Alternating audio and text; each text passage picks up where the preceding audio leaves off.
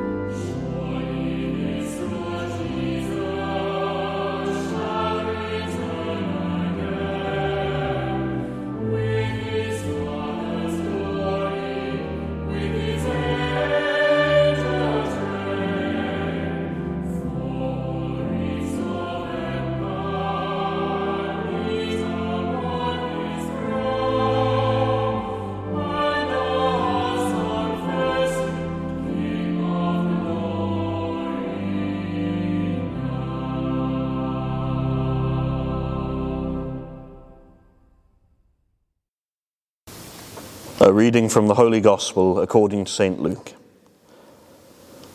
The people were waiting expectantly and were all wondering in their hearts if John might possibly be the Messiah.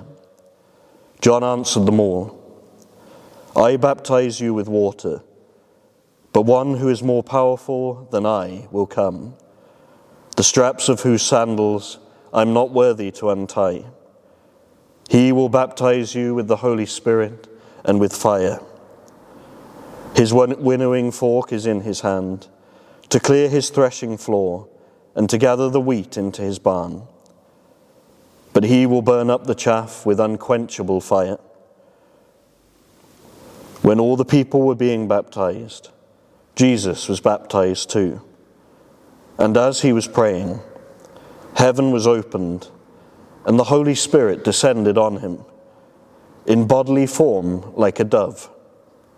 And a voice came from heaven, "You are my Son, whom I love. With you I am well pleased."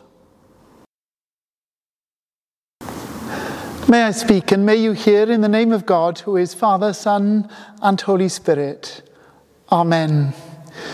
Well, we've just begun a new year, and already the headlines are quite negative and pessimistic. We've got news of COVID and new variants, Omicron and the like, rising infection rates, and people full of anxiety. We've got parts of the world still in crisis because of war and people suffering the world over.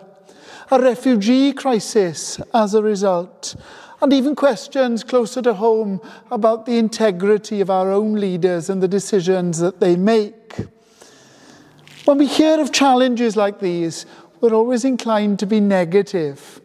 We never hear the positive sides of the story about unseen heroes or heroines determined to stand up and to make a difference.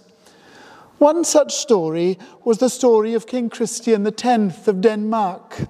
He was an interesting man, a bit of an autocrat. He wasn't particularly fond of democracy. But during World War II, he decided to make a stand against German occupation.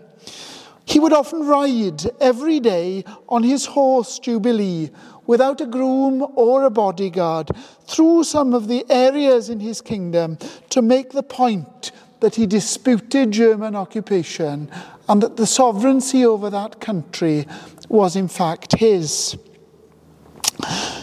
He was a monarch too who decided to take a stand with the Jewish people against Hitler and German occupation. It's said that actually one of the things that he would have been prepared to do was wear the Star of David, to stand in solidarity with the Jews who were suffering under Hitler's cruel dominion. He didn't actually do that, but his diary makes very clear that if they were forced to do that in his territory, he would have worn the Star of David and stood alongside them. The story, I think, is particularly appropriate when we come to think about Jesus' baptism, which is in the Gospel today. All of the events recorded in the Gospel are interesting, but this one is particularly interesting because it always poses the question, why did it need to happen at all? You see, John the Baptist was proclaiming a baptism of the repentance of sins. Through undergoing the cleansing of baptism, a candidate would determine, by the grace of God, to change his or her ways, to cast aside those things that stood in opposition in their own lives against the loving purposes of God.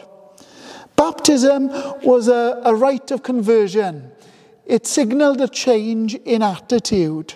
And the word in Greek, metanoia, literally means turning around, making a different decision, living a different life, and embracing different priorities. The reason why Jesus' baptism is a topic of contention and question is because, in a sense, there was no need for it to happen. Jesus' ways were perfect. So why was he baptized in the first place? Listen to St. Peter. He wrote to Christians who were struggling, and he said this: "It's to your credit, being aware of God, that you endure pain while suffering unjustly. If you endure when you are beaten for doing wrong, there is no credit in that.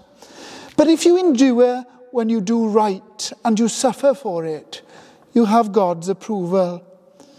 For this you can be called, because Christ suffered with you, leaving you an example that you should follow in his footsteps.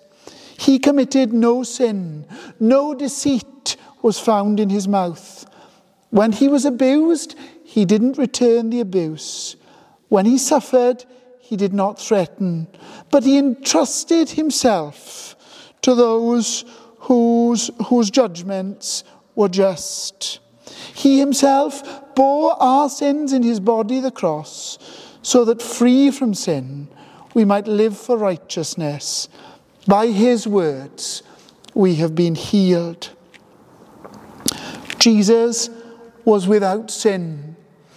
And so the question arises, why did he need to be baptized in the first place? Because he had nothing to repent of, no sins that needed forgiveness.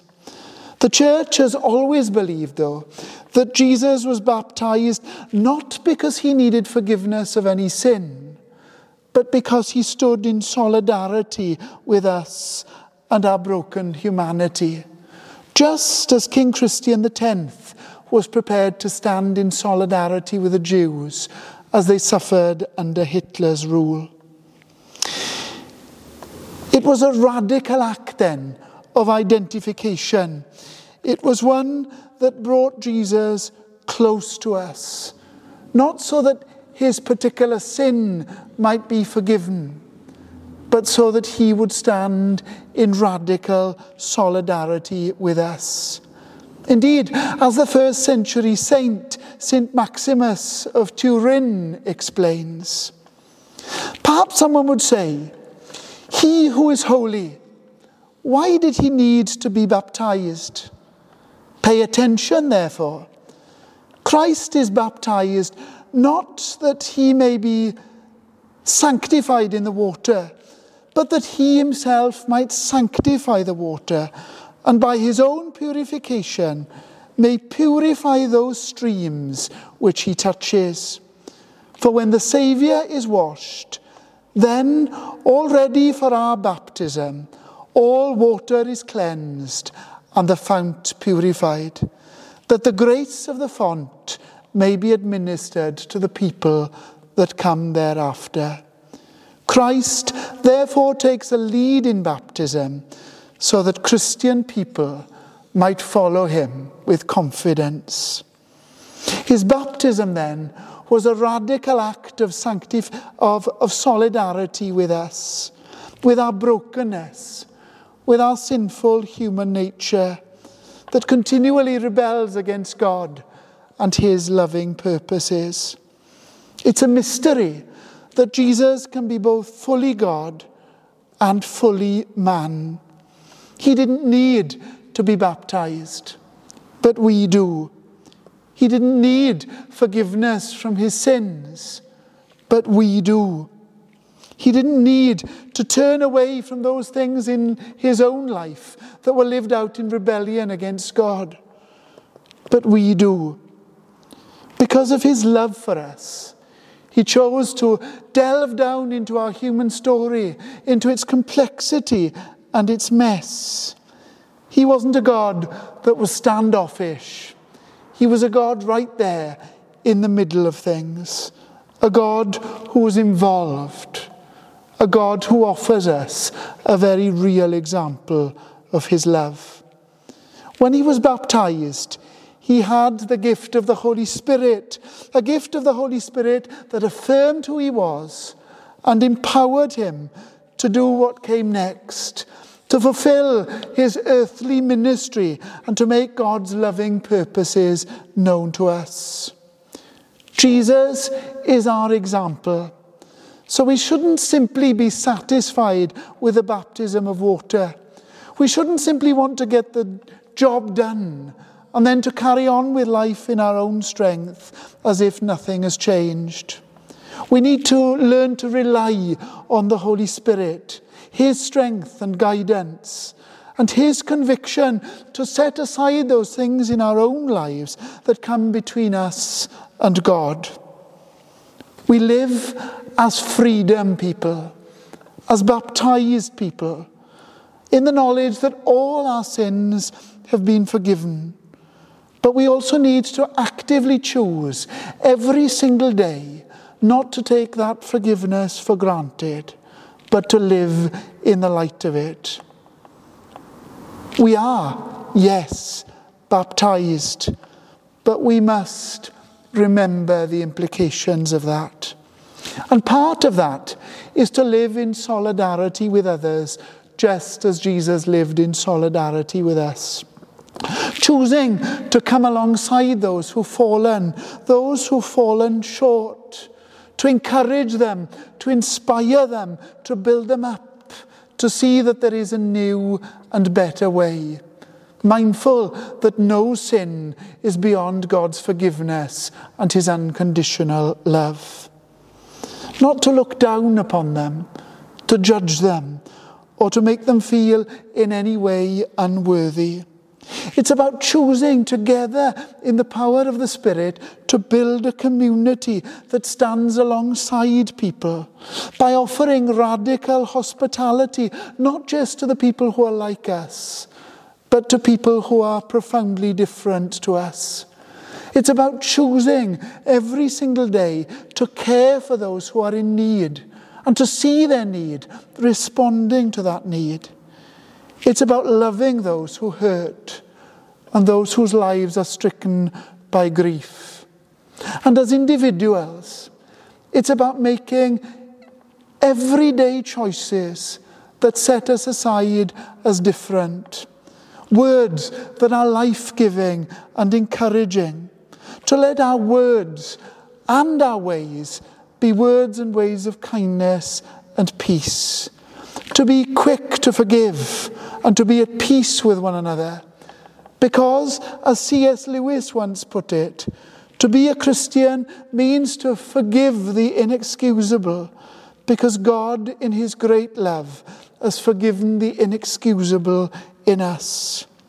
It means to choose to build friendships with those who might otherwise not even have had the time of day from us, mindful that it's our job to make them feel as if they are loved, that they count, that they are valued and precious in God's sight.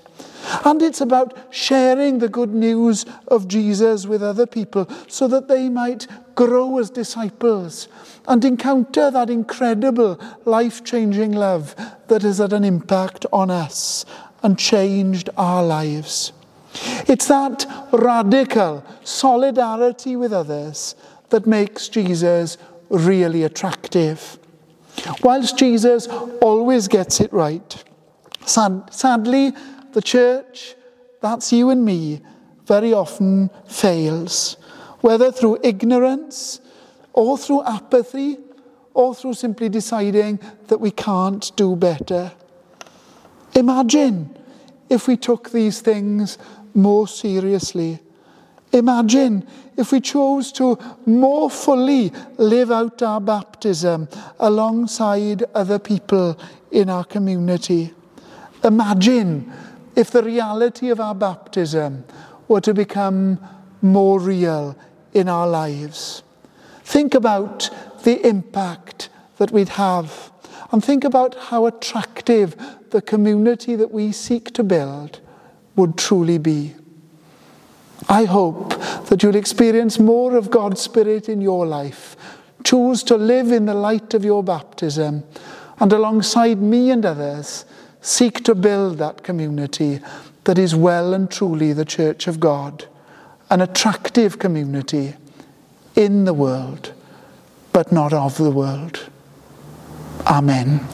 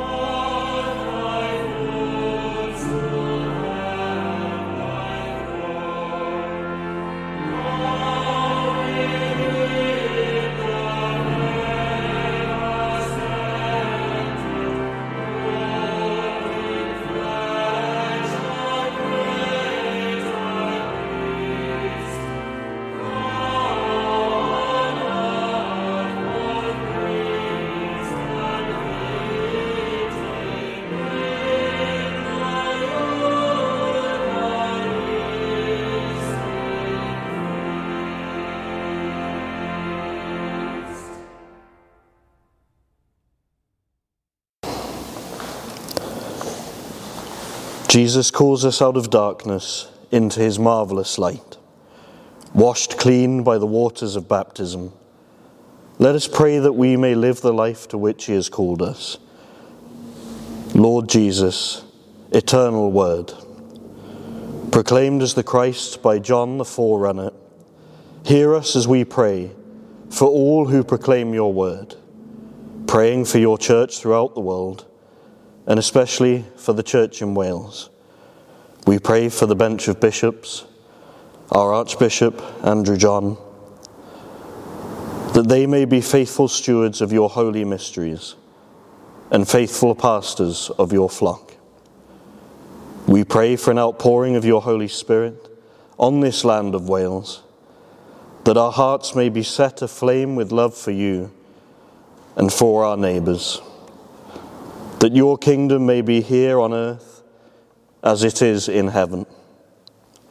Lord of truth, hear our prayer.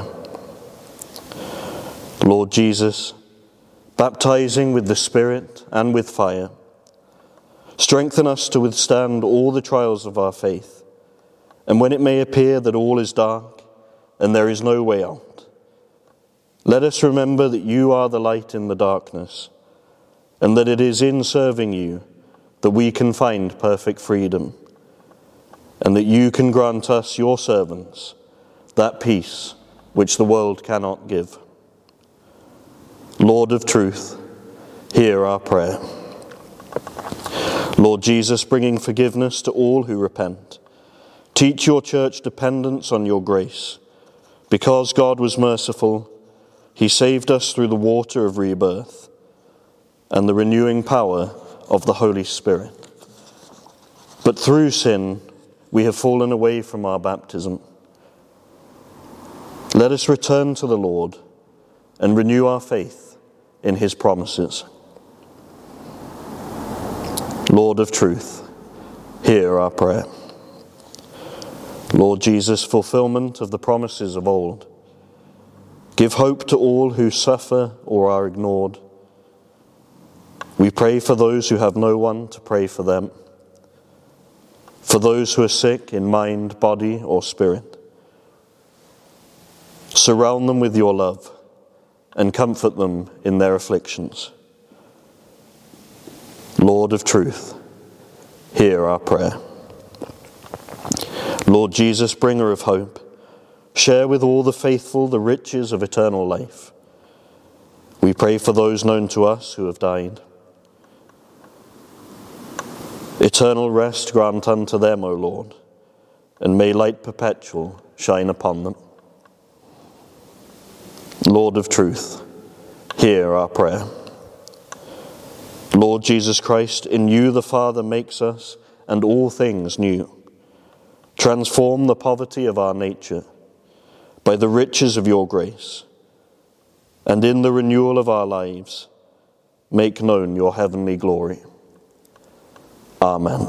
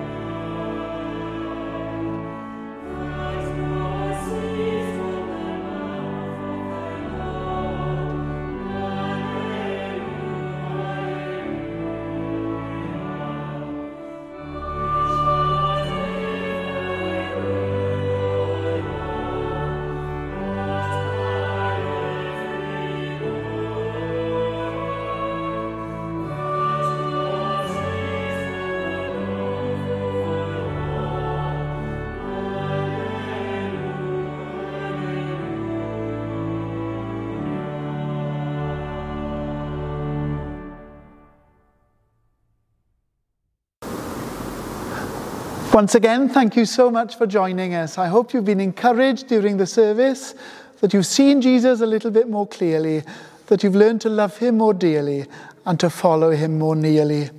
As we begin a new week, please remember that we're here for you, and if there's any support that we can offer, practical or spiritual, then do get in touch. We'd love to hear from you.